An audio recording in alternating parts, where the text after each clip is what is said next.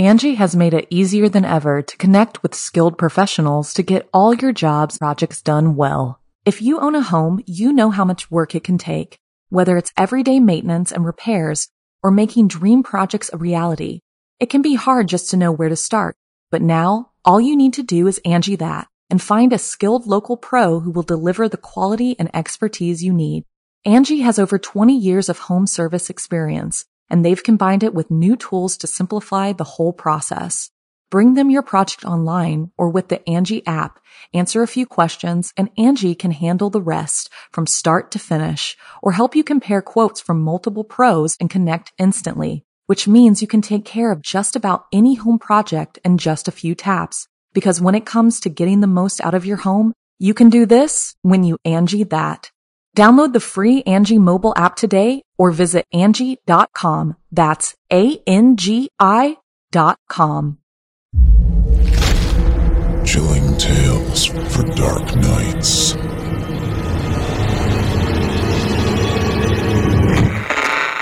Want to make sure you never miss a Chilling Tales for Dark Nights video again? Be sure to subscribe and hit that bell to turn on notifications. It's time to turn off the lights and turn on the dark. Chilling tales for dark nights.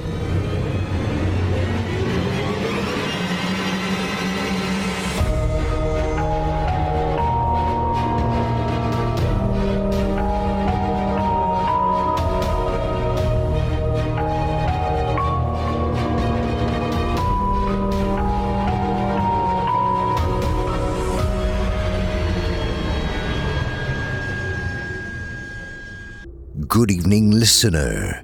You're listening to Chilling Tales for Dark Nights. On tonight's program, we invite you to leave behind your safe reality and descend with us into the frightening depths of the most terrifying imaginations with audio adaptations of 2 rounds of frightening fiction about cursed crews and possessing pitches. I'm your host, Steve Taylor, and tonight I'll be your guide as we traverse the dimly lit corridors of your darkest dreams. Joining us tonight to help bring the frightening fiction of Heath Pfaff and Kyle Harrison to life are voice talents Lucas Webley, Eric Peabody, Heather Ordover, Paul J. McSorley, Nick Goroff, Jonathan West, Danielle Hewitt, and Justine Anastasia. Now, get your ticket ready, take your seat in our theater of the minds, and brace yourself. It's time to turn off the lights and turn on the dark.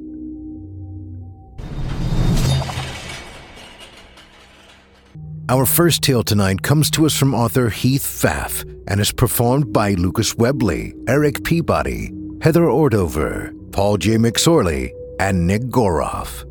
In it, we'll meet a field exploration and area reconnaissance team touching down on a planet called Cadius 4A.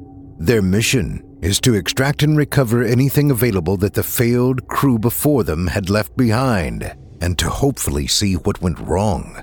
But will their futures lead to the same fate once they find out exactly what that was?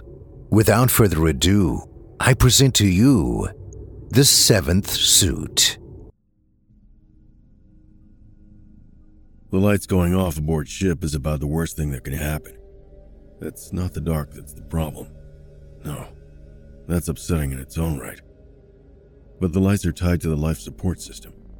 If the lights go out entirely, that means the ship has just become a floating tomb. It should never happen.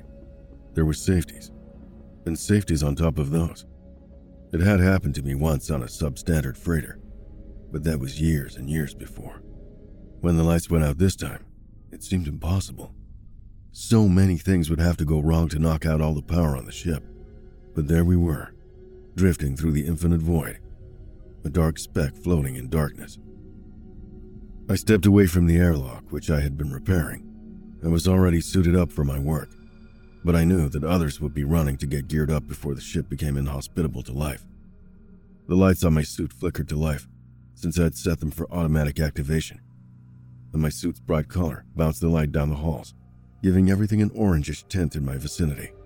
I wasn't particularly fond of the color, but every crew member had a suit denoting their specialty aboard the ship. I was the life support tech, and I had gotten an obnoxiously bright orange suit. I thought about checking for other crew members on the suit comm, but those only worked within a certain range without the power, and it would take a few minutes for everyone to get suited up anyway. In the meantime, I pulled the manual release on the airlock shutter and closed it off. I couldn't repair the damage just then, not with the power down. Besides, I had enough knowledge that I might be of help with the electronics. I moved hastily down the hall. I spotted motion in the hall in front of me. Red. And then it was gone beyond my light before I could get a better look. Red was the medical officer, Reynard. I couldn't figure out what he'd be doing running around without his light on. He was going to end up falling down an access chute if he wasn't careful. "Reynard, is that you?" I called into my suit, hoping he was close enough to hear me. Shit. Yes, it is. Was that you, Abel? I saw the light and it scared me. He was breathing hard and sounded flustered. "Scared you? So you ran off into the dark?" I asked skeptically. "Turn on your lights before you kill yourself." I saw a glow light up at the second corridor down the hall and started moving that way. Let's not tell anyone I scared myself and crashed down a dark hall, eh? Reynard laughed a bit nervously. He was fairly new to shipboard life. Reynard got scared and went running through the dark without his lights? April's voice chirped in. Oh man, I can't wait to tell everyone else. Shit. Reynard sighed to punctuate his curse.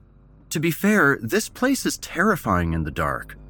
I was in my office when the lights went out, and I went right to the storage locker to grab my suit, but I thought I heard someone else in the room.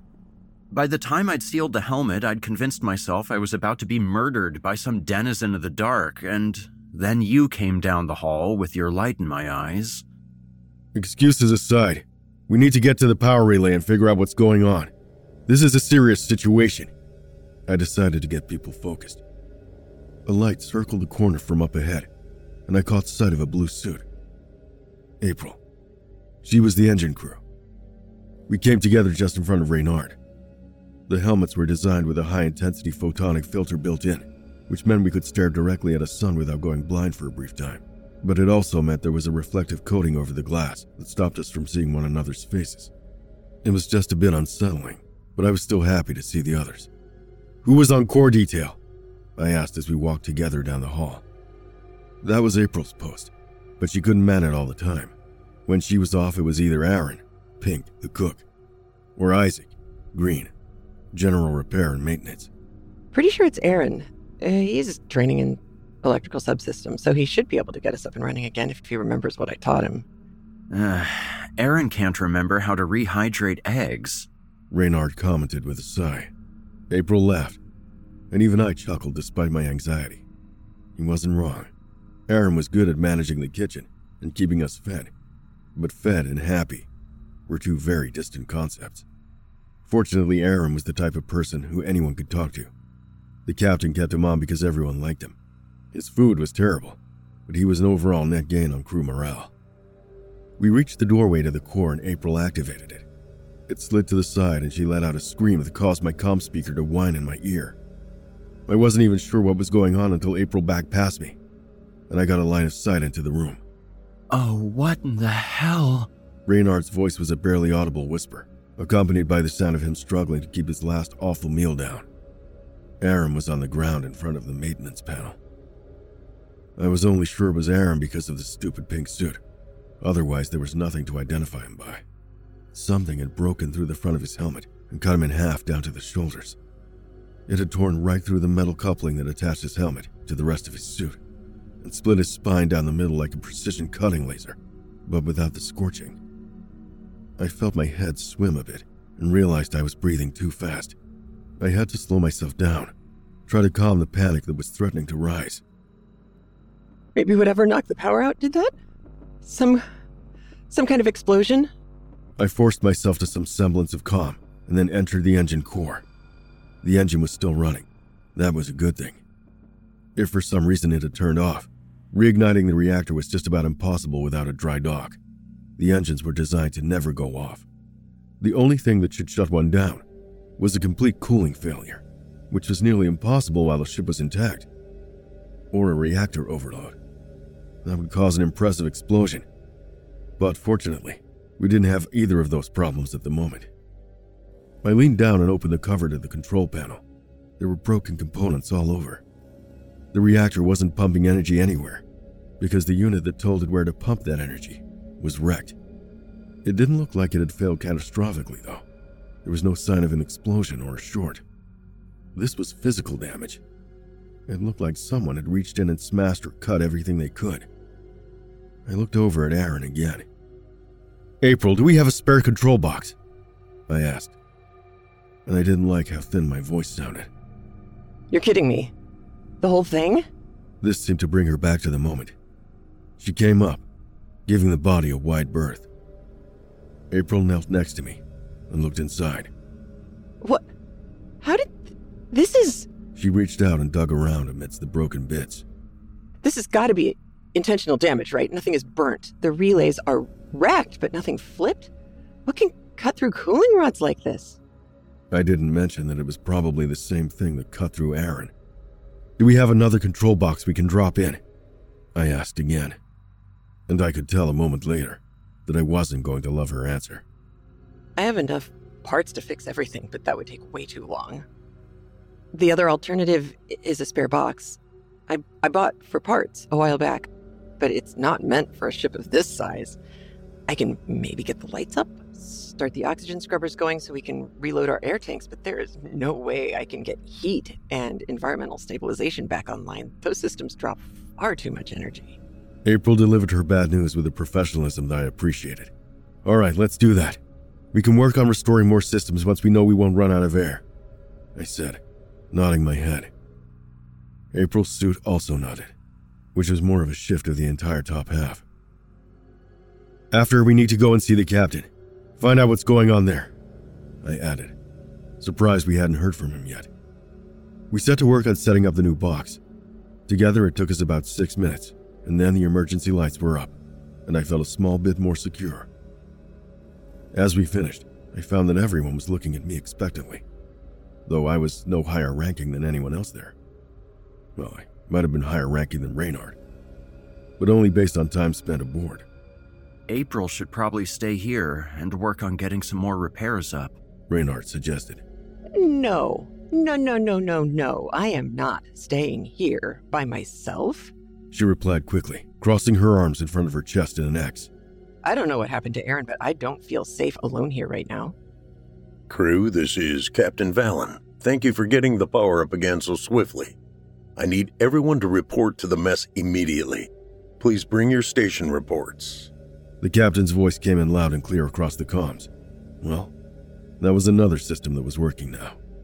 "Looks like that argument is settled for us. Lock the core room," I said, not wanting to have to figure out how to repair things if we lost the new box as well.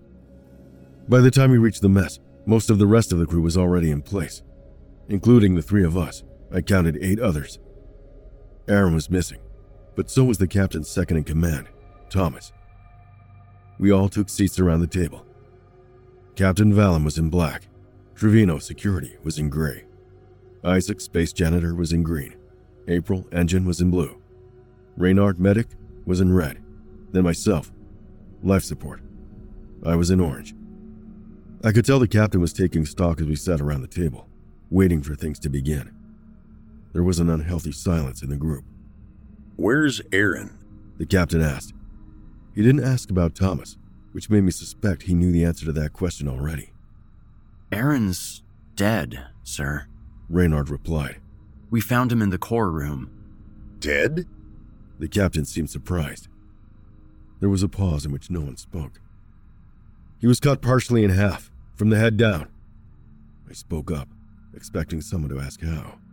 "Was it some kind of accident? He was in the engine room, wasn't he? Is that what put the power out?" The captain followed up. "It may have been, but it looks like some kind of physical attack. We found evidence of intentional damage in the power relay. We're running on a barely functional spare. That's why we don't have a breathable environment right now. We can charge the tanks on our suits, but that's about it. I laid out the details of what we'd found so far. Where's Thomas? The captain took a deep breath and let it out slowly. Thomas is dead. He'd gathered himself somewhat, though this news was distressing. I found him on the bridge near his quarters. No, he can't be dead. Isaac interrupted the captain. Apologies, sir, he quickly added. I passed Thomas on the way here. That's not possible. I saw him, and he was very, very dead. The captain insisted. He's in the doorway of his room. There was too much for me to clean up. He was a mess. Well, if Thomas is dead, then who's wearing brown? Isaac put forth the question that I was certain all of us were already thinking about. Those words, who is wearing brown, were enough to have me curling my knuckles into fists and contemplating jumping right the hell out of the airlock. There were 8 of us aboard the ship. Only 8. If 2 of us were dead, then who was wearing the 7th suit? No, I don't know what's going on here, but I just came from my room by security. I didn't see Thomas at all. I was not that far behind Isaac that I would have missed him. It was Trevino who spoke up this time. I'm not sure what you saw, but he couldn't have been heading for security. Well, there isn't anything between your room's security and our bunks, Isaac said. So unless you're calling me a liar, it seems like you just missed him walking by. When I turned out of security, I could see your back. Unless he was flying down that hallway, there's no way I missed him. Trevino insisted. Listen, we need to stop bickering. The captain spoke loudly, and everyone went quiet. We're not getting anywhere this way. Someone had to be mistaken or confused. It doesn't matter at the moment. We are in a dangerous situation. There is some kind of threat aboard the ship, and I'm guessing we are not currently able to get out of here? He looked at April. She nodded, a slight dip of her suit's faceless glass. We can't power the navigation computers, and we don't have the power to control the engine output. I can prioritize those systems, but I'm being optimistic if I guess that we're looking at 6 hours of repair time. 6 hours? Reynard's voice was agitated. Really? Listen, if I don't do it right, then you type in the coordinates and our ship skips into a gravity mass and we never even realize we're dead.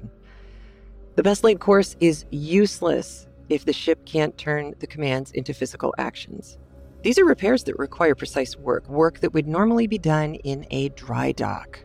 April sounded irritated, but that seemed to be an echo of how everyone was feeling. All right. Isaac, Trevino, I want you 2 to take care of the bodies in the core and in front of Thomas's quarters. The captain began to break down tasks. They deserve that much at least. April and Abel, I want both of you working on getting our travel capabilities back up and running. Reynard, you're with me. We need to figure out the nearest dry dock and get our asses there as quick as we can with as little power as we can. The captain paused for a moment, and I knew that this was the moment where he would normally look us each in the eyes to instill confidence, but the suits didn't really allow for that kind of meaningful exchange. Everyone, get to work. It wasn't lost on me that it split us into even groups. No one was alone, which meant that everyone should have someone to watch over their shoulder. The faltering ship was our first concern. But whoever was killing others was also a concern. What was to gain? They had put themselves in jeopardy by damaging the ship. The body with us was removed fairly quickly, leaving us to work without having that darkness sitting directly next to us. Isaac and Trevino seemed to have a good system down for things, and the process was as painless as it could be. You have the engine relay isolated yet? April's voice swept in to distract me from my thoughts and my work. I was just about done, so I quickly swapped the overload switches to an isolated circuit, and then nodded back at her. Engine relay is isolated, and I installed the overload safety just to be on the safe side. Good thinking. April's praise was nice. She knew her work, and it was a boost to my ego. All right, I'm going to bring the system back online. Keep an eye on the... April! Abel! A panicked voice came echoing down the corridor, followed by the sound of running footsteps. A gray suit rounded the corner and came through the door. Isaac's dead. We split up. He each run a cart. It's my fault. I told him it would be safe, but he was running a full cart back to the disposal unit, and he didn't come back, so I went to check on him. It tore him in half at the middle. Just ripped him in 2. What? April and I both said the word together. How could you split up? The captain's orders were clear.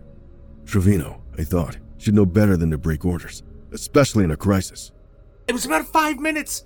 It was a huge mess, and this was speeding things up.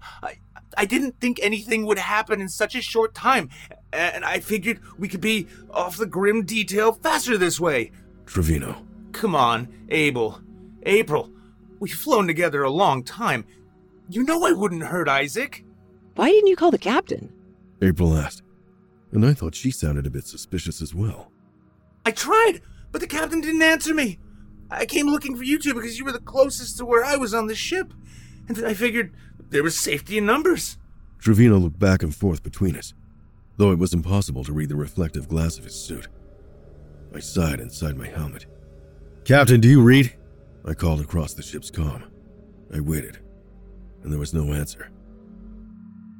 Trevino shrugged. See? Nothing. Ship, check in. Anyone seen the captain? I broadcast all channels. Here with you. April chimed in. Also here. Trevino added. I hardly needed their replies, but I had asked the whole ship. The comm was quiet besides a small bit of feedback for a second. Maybe something's wrong with the comms again. April offered. Shit. One of us needs to go find the captain. I couldn't think of a better idea. The silence on the ship was making me uneasy. I can't go now. April answered quickly. If I leave this project where it is now, it will be much more difficult to get back in and get things repaired. I can't leave you here alone. I looked over at Trevino. I didn't trust him. Oh, I see. Trevino sounded a bit angry. I'm now a risk because of what happened to Isaac. We have no other witnesses, Trevino. We have to assume the worst. I stated it plainly, but in a tone that I hoped told him I didn't want to argue about the matter. He shrugged his reply. I'll go. Trevino, are you going to be stationed at the door? April, lock the door from the inside, and don't let anyone in. No one. Just get things fixed. I walked across the room and picked up a piece of metal piping that had been part of the guardrail we'd taken down to work on some of the trickier-to-reach systems. Let's go. I waved for Trevino, indicating he should go out of the door first. As I stepped through the doorway, I looked back at April and gave her a nod. She came forward and shut the door. I didn't move until I heard it lock, and then I turned to look at Trevino. Out in the corridor alone, he seemed far more menacing than he had before, though he was just standing in place. Make sure no one gets in there, I told him. Not even the captain. No one needs to go in there other than April. Trevino nodded, and I took that to be the only response he was going to give. Whether he was angry with me or something else was up, I didn't know, but I kept my grip on the pipe and backed away from him until I was far enough away that I knew he couldn't run up on me without me having time to react. Then I turned and started off towards the bridge. I found myself glancing indoors as I walked by them. I passed Trevino's quarters, and something caught my eye. It was a shape in the shadows, something that didn't look like the standard shipboard decoration. It was too bulky and long, sprawled across the floor. I stopped walking and looked in, the lights on my suit washing across the ground. The brown suit was laying on the floor, and it was very full. There was a deep, awful wound torn through the middle of the body, with rips so deep in the corpse that some of them had gouged into the metal beneath. The captain had seen Thomas dead by his cabin. Who was in the brown suit? I leaned in, pushing the body on its back, and reached out for the emergency helmet release. I couldn't leave this question unanswered. It took me a few moments to undo the safeties and pop the helmet, but finally, it rolled off and I found myself looking at Thomas. There was no mistaking him. This was Thomas. Thomas wasn't dead by his cabin. He couldn't be, because he was dead here. What did this mean? My mind spun over the details, and then it all fell into place. I stumbled to my feet and turned back the way I'd come. I began to run. The captain hadn't seen Thomas. He was covering for Trevino, who had claimed to have never seen Thomas. Trevino had killed Thomas and the captain knew. Trevino had probably killed Isaac, and I'd left him there by the door to the engine room. He was protecting the locked door, the door that could only be opened by April, or by the ship's captain with an override. I careened down the hallway, slamming into a wall as I turned a corner, and then I was within sight of the engine room. The door was open, light spilling out into the hallway, and illuminating a figure in a black suit. The captain stood there looking back at me. Shadows flickered in the room off to the side, terrible shadows. depicting something inhuman and awful. I could hear screaming. I'd mistaken it for the hum of a fusion reactor for just a moment, but I knew it was April. "What are you?" I asked in a shaky voice. It was clear these weren't people. Whatever these were, they hadn't come with a crew from the beginning. The gray suit stepped out next to the black. Whatever was hidden inside, all neatly tucked away once more. My fingers tightened on the pipe.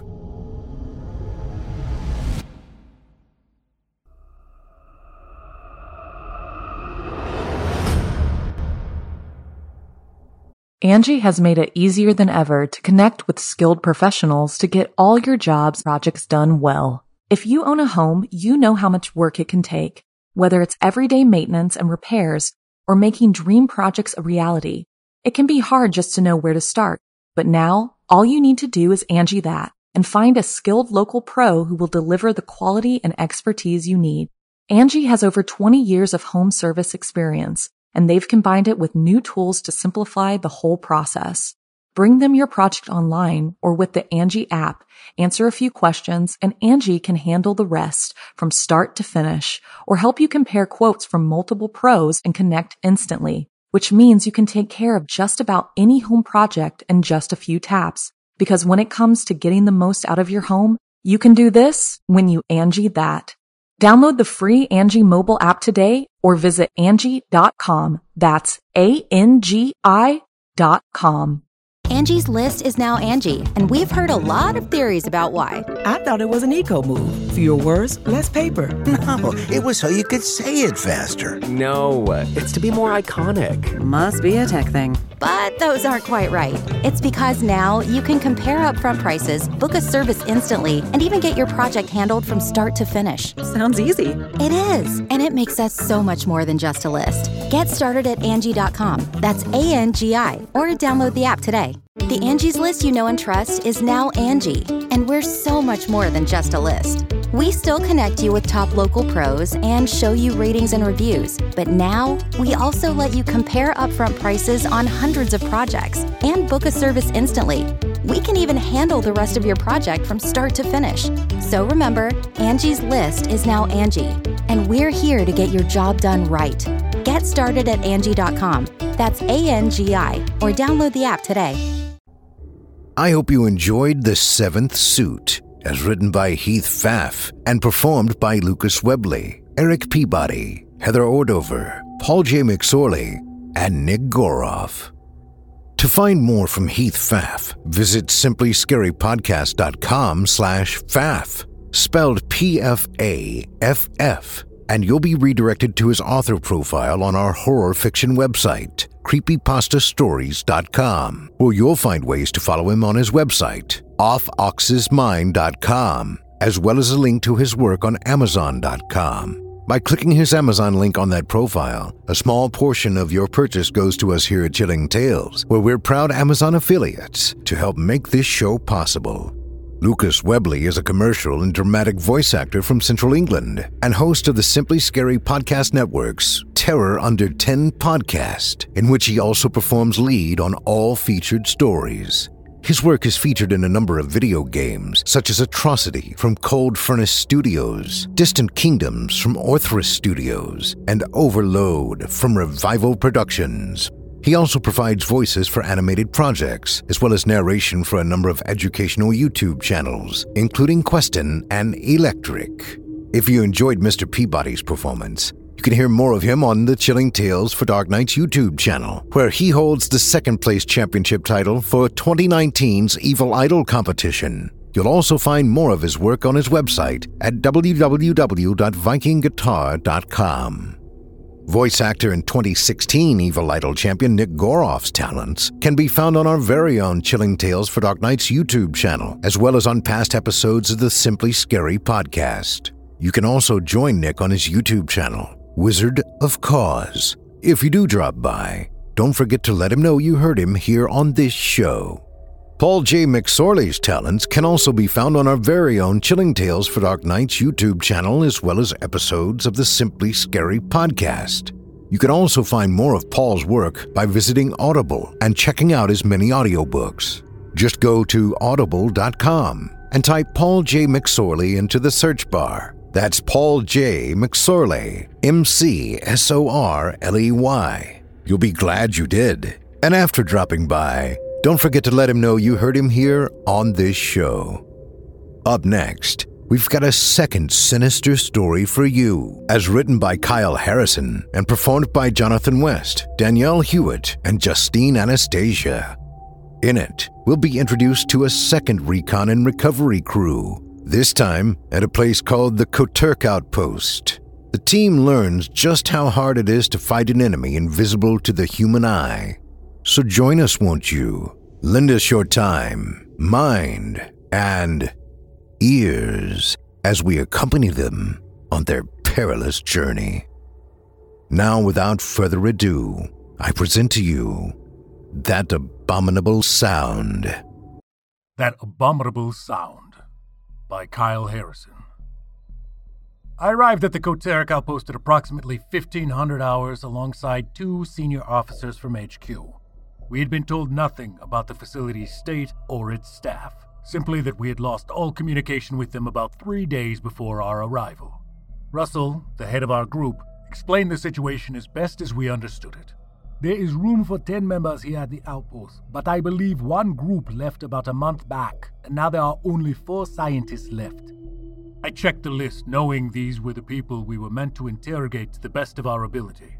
Lucas Wharton, Chief Astrophysicist. Patrick Barnes, Chief Astronomer. Felicia Colt, Secondary Astronomer. Lily Chen, Chief Mathematician. Something had happened here at Koturk, and one of them had the answer. It was up to us to determine what. Russell led the way into the facility, instructing me to find the power box as soon as possible to restore electricity. I couldn't help but notice a strange red vine growing all across the once pristine tiles. How long have they been isolated here? I asked Myra, the other senior officer. Their mission's objective was to monitor the Halter Vine M30 burst for the past 3 months. But we don't know for sure when that was going to happen, to be honest. I didn't bother asking about the technical stuff. That wasn't my job. I was just here to find the truth. Going further into the facility, I noticed that some of the vines seemed rich with stains of blood, as though someone had died on this floor, and the plant life had swallowed them up and fed off their life source, the way an orchid would raindrops. Guys, I think you need to see this. I heard Myra shout down the corridor. Russell and I were there in a second, staring down at the half-decayed body of one of the scientists. What the fuck? I whispered. It looked like he had been wearing some type of protective suit that was customarily used for astronauts in space, and his entire upper body had been cut off in one single motion, the way a guillotine chops off a head. There was no sign of any further blood anywhere nearby. But then, we heard the sound of feet shuffling in the shadows. It was another crew member, this one wearing a red jumpsuit with Korean letters on the name badge. It was approaching us like a feral animal. As it got closer, I realized that instead of hands, long red tendrils shaped its upper body and distorted its skeletal structure, making the astronauts scuttle towards us like a crab. None of us had a clue how to respond, and for a moment, I was sure that we were about to be attacked as the strange human-like creature shrieked. It was a mixture of pain and anger. Then a shot rang out across the void, filling the creature's shadowy face with lead. It stumbled backward, shrieking again defiantly, as we saw a black-haired Asian woman step out of the next room and blast it over and over until at last it crumpled over in agony.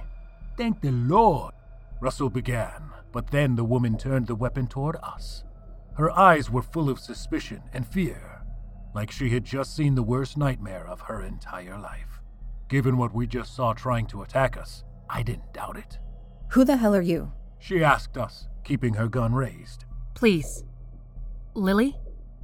Calm down. HQ sent us. Headquarters? That's a lie. They don't give a damn about us. The woman stuttered, trying to figure out how the hell we were there. Did she think we were figments of her imagination?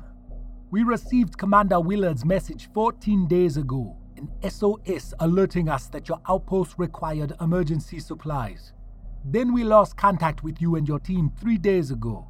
Russell paused and showed her the clip of Willard explaining how Team 1 was choosing to leave the facility and asked, "Do you recall sending these messages?"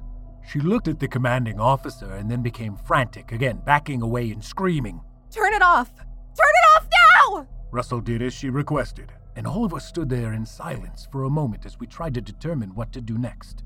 Lily, where are the other members of Team 2? Her eyes twitched as she tried to hold back tears.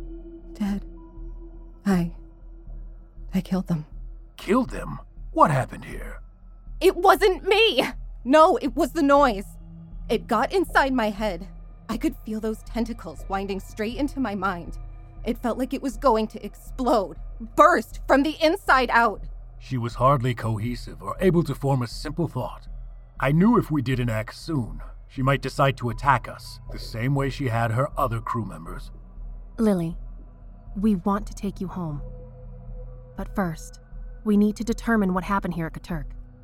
Let's get somewhere safe and then we can talk, But it was clear the woman wasn't going to just comply with what we wanted. Russell gave me the most imperceptible of nods to tackle her the next moment we got. When I saw her hesitate again, I rushed toward her and grabbed at her weapon. We struggled for a moment, both trying to overpower the other. Then the weapon went off by accident, and I heard Myra make a soft gurgling noise. "Holy shit! Do you have a med kit?" I asked as I pushed Lily away. I don't know. I didn't mean to. No, I did. It was the malevolence inside me, forcing me to. I can't stop it. I can't. She muttered as she dropped the weapon. Russell took the chance and pinned her to the wall, shouting to me to find a sedative. I scanned the facility and ran to another room for supplies. Climbing over more of the strange tentacled vines, I opened the cabinets and grabbed the syringe, freezing in place as I saw another dead colleague of hers, his entire body collapsing in on itself from the waist down. What the hell had happened here? I ran back to where Russell was doing his best to keep her still and plunged the needle into her neck as she continued to beg for us just to kill her. As much as I didn't trust her sanity, I knew we still needed to get clear answers. I checked on Myra next. She was saying a quiet prayer as she patched herself up. "I'm fine. She got me in the ribs. I think I will be fine," she told me as I helped her to the next room. Russell instructed us to check the remainder of the facility to be sure that Lily was telling the truth. "And take a sample of that monster, too. I'm suspicious of whether or not it might be connected to what happened to the crew." About 15 minutes later, we had set up the rec room to act as our interview booth for Lily, with her chained to one of the tables. She was still agitated and standoffish despite the sedation, so Russell decided to begin the questions with details about their research.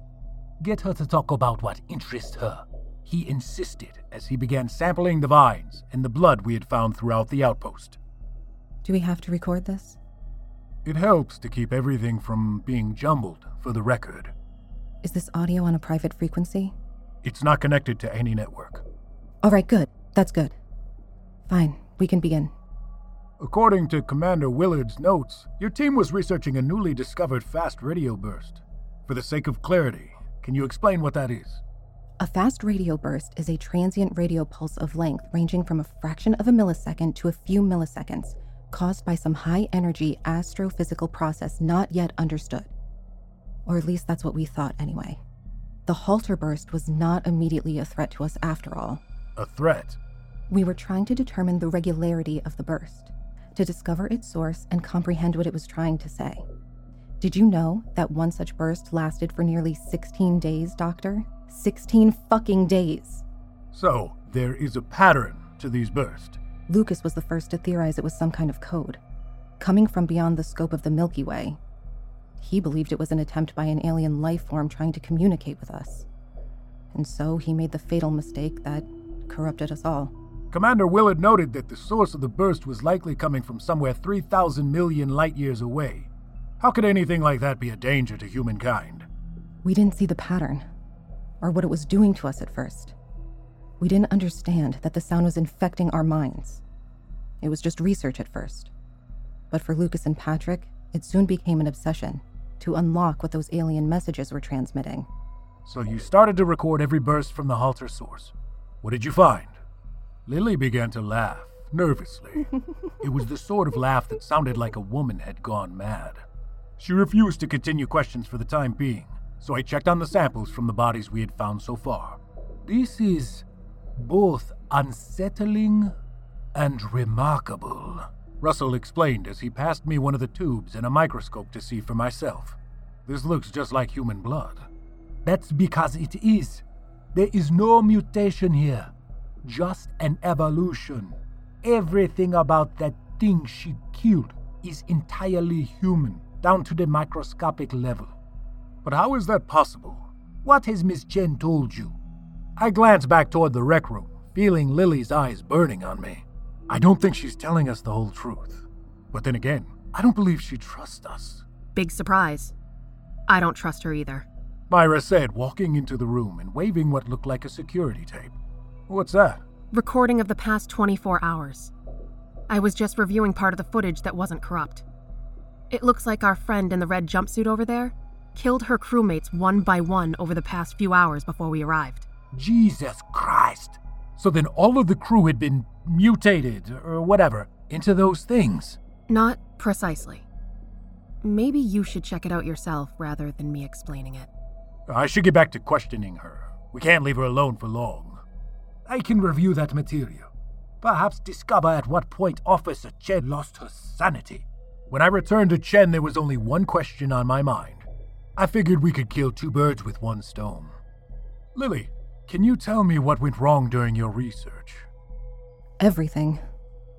But if you mean where it all started, I think it was about a week ago. Patrick and Felicia agreed to stay up all night and try to decipher the burst. They figured a pattern had to be there and we could make a breakthrough. But then the next day, they still hadn't eaten, hadn't slept. They were acting like zombies. What did they find? It was that noise. That abominable sound. It was inside them already. The others didn't realize it, but it was corrupting them, changing their brainwaves, transforming them. Like tendrils spreading through their mind. They were becoming its first victims. The sound of the burst altered their molecules? That's how their bodies started to mutate? She was becoming angry again, her body flailing as she tried to break loose from the bonds Russell had put her in. You can't listen to it.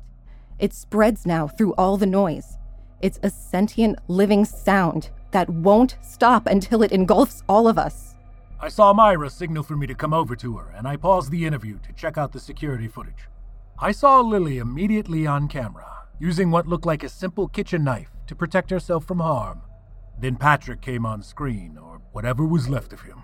His body was already undergoing strange changes, hardly able to function the way it normally would. His bones and skin distorted, like a burst of noise, walking and crawling down the hall. Lily attacked him immediately as he got close, stabbing him repeatedly until his monstrous body stopped quivering. It's exactly like she said. The crew mutated and she fought for her life. Keep watching. Lily pushed off Patrick's body and then crawled into the nearby air vent, perhaps as a hiding place from the other survivors. She watched two of her unidentifiable crewmates in another room, both of which were wearing blue jumpsuits, and listening as they consulted among themselves about a possible suspect. No audio? I asked, but I soon found that I didn't need any. As Chen stayed in the vent, I watched her body begin to shapeshift as well. Long, thin skin tendrils pushed from her hands and came out of the vent, grabbing a hold of the first crewmate and slamming them against the wall. Myra stopped the tape and remarked, "There's more. But I figured that was enough for now.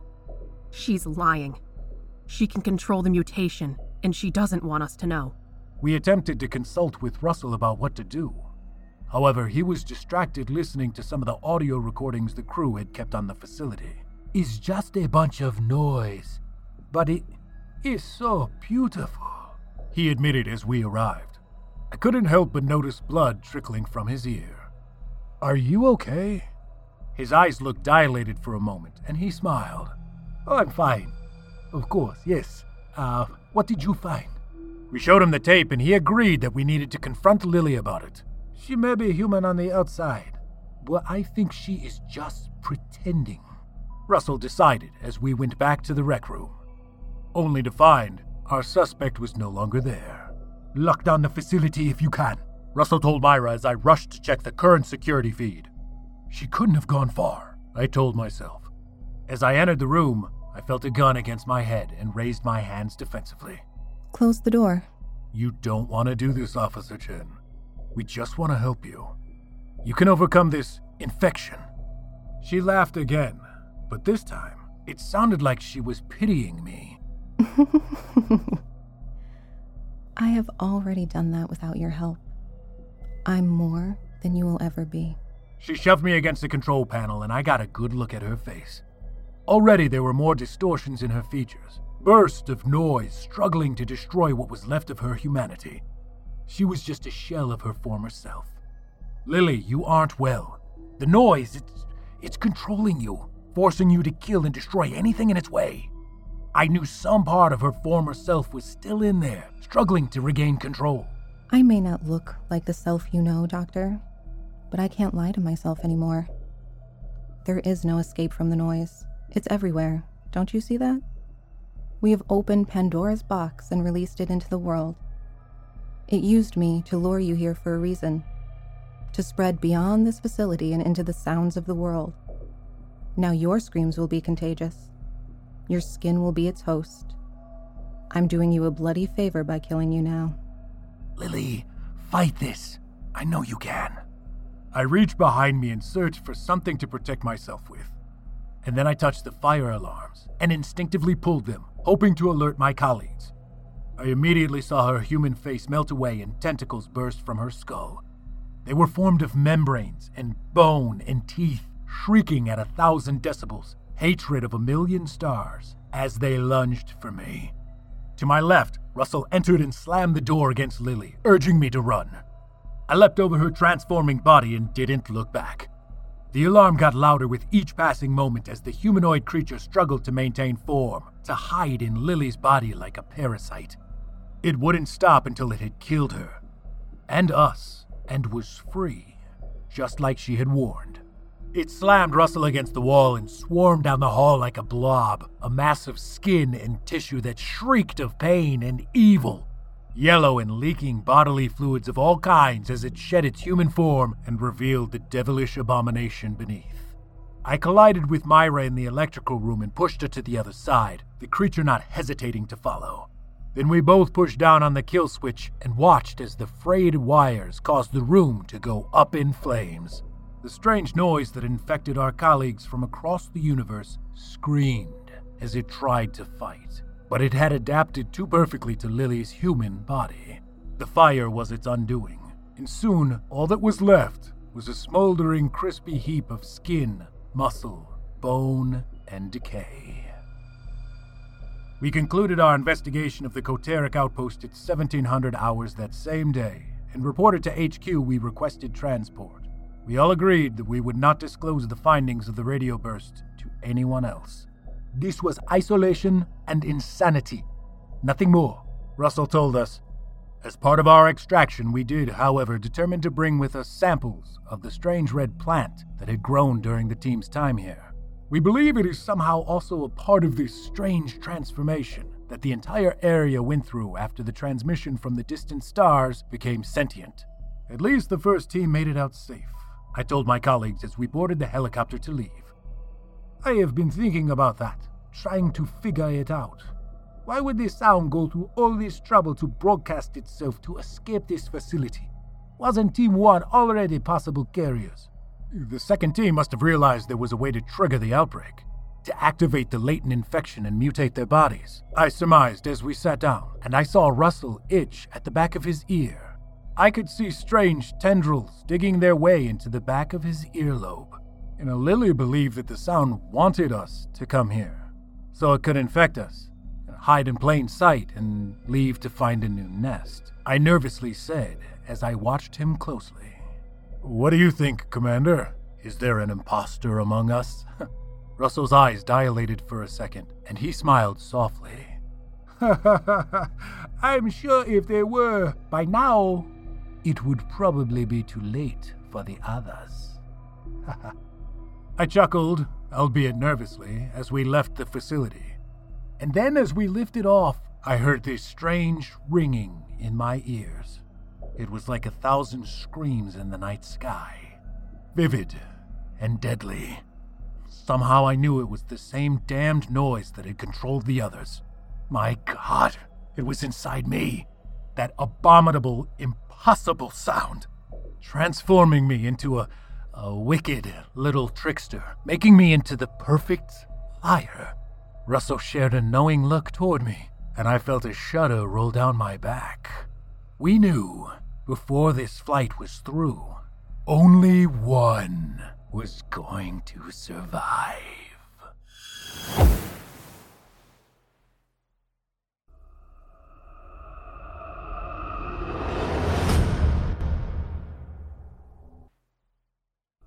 I hope you enjoyed That Abominable Sound, as written by Kyle Harrison and performed by voice actors Jonathan West, Danielle Hewitt, and Justine Anastasia. More of Jonathan West's performances can be found on our official YouTube channel. If you check him out, be sure to give his performances a thumbs up, leave a kind word, and tell him you heard him here on this program. 2019 Evil Idol finalist Danielle Hewitt's performances can also be found right here on our very own network, as well as on the SCP Archives, Creepy Podcast, and the Wicked Library.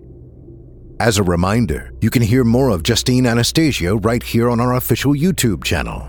She is also written for the show, as well as being one of the judges for the 2019 Evil Idol voice acting competition. If you check her out, be sure to give her performances a thumbs up, leave her a kind word, and tell her you heard her here on this program and that Steve sent you. It would mean a lot to me. And with that, listeners, our weekly descent into the depths has just about come to a close. But before we go, I'd like to take a moment to thank you for joining us for tonight's episode and remind you to take a moment to stop by our iTunes page and leave Chilling Tales for Dark Nights a 5-star review and a kind word. And follow us on Facebook, Twitter, and Instagram if you haven't already. And of course, subscribe to us on YouTube, where you can find an archive of our work going back to 2012. And consider signing up as a patron at our website, chillingtalesfordarknights.com, to show your support and get all of our content ad-free. I'm your host, Steve Taylor, and it's been a pleasure. Tune in again next week when once again we turn off the lights and turn on the dark. Sweet dreams, listener. Sweet dreams.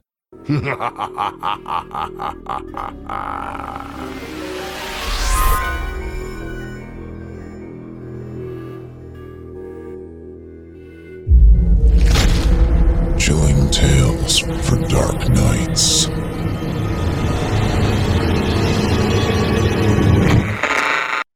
The Angie's List you know and trust is now Angie, and we're so much more than just a list. We still connect you with top local pros and show you ratings and reviews, but now we also let you compare upfront prices on hundreds of projects and book a service instantly.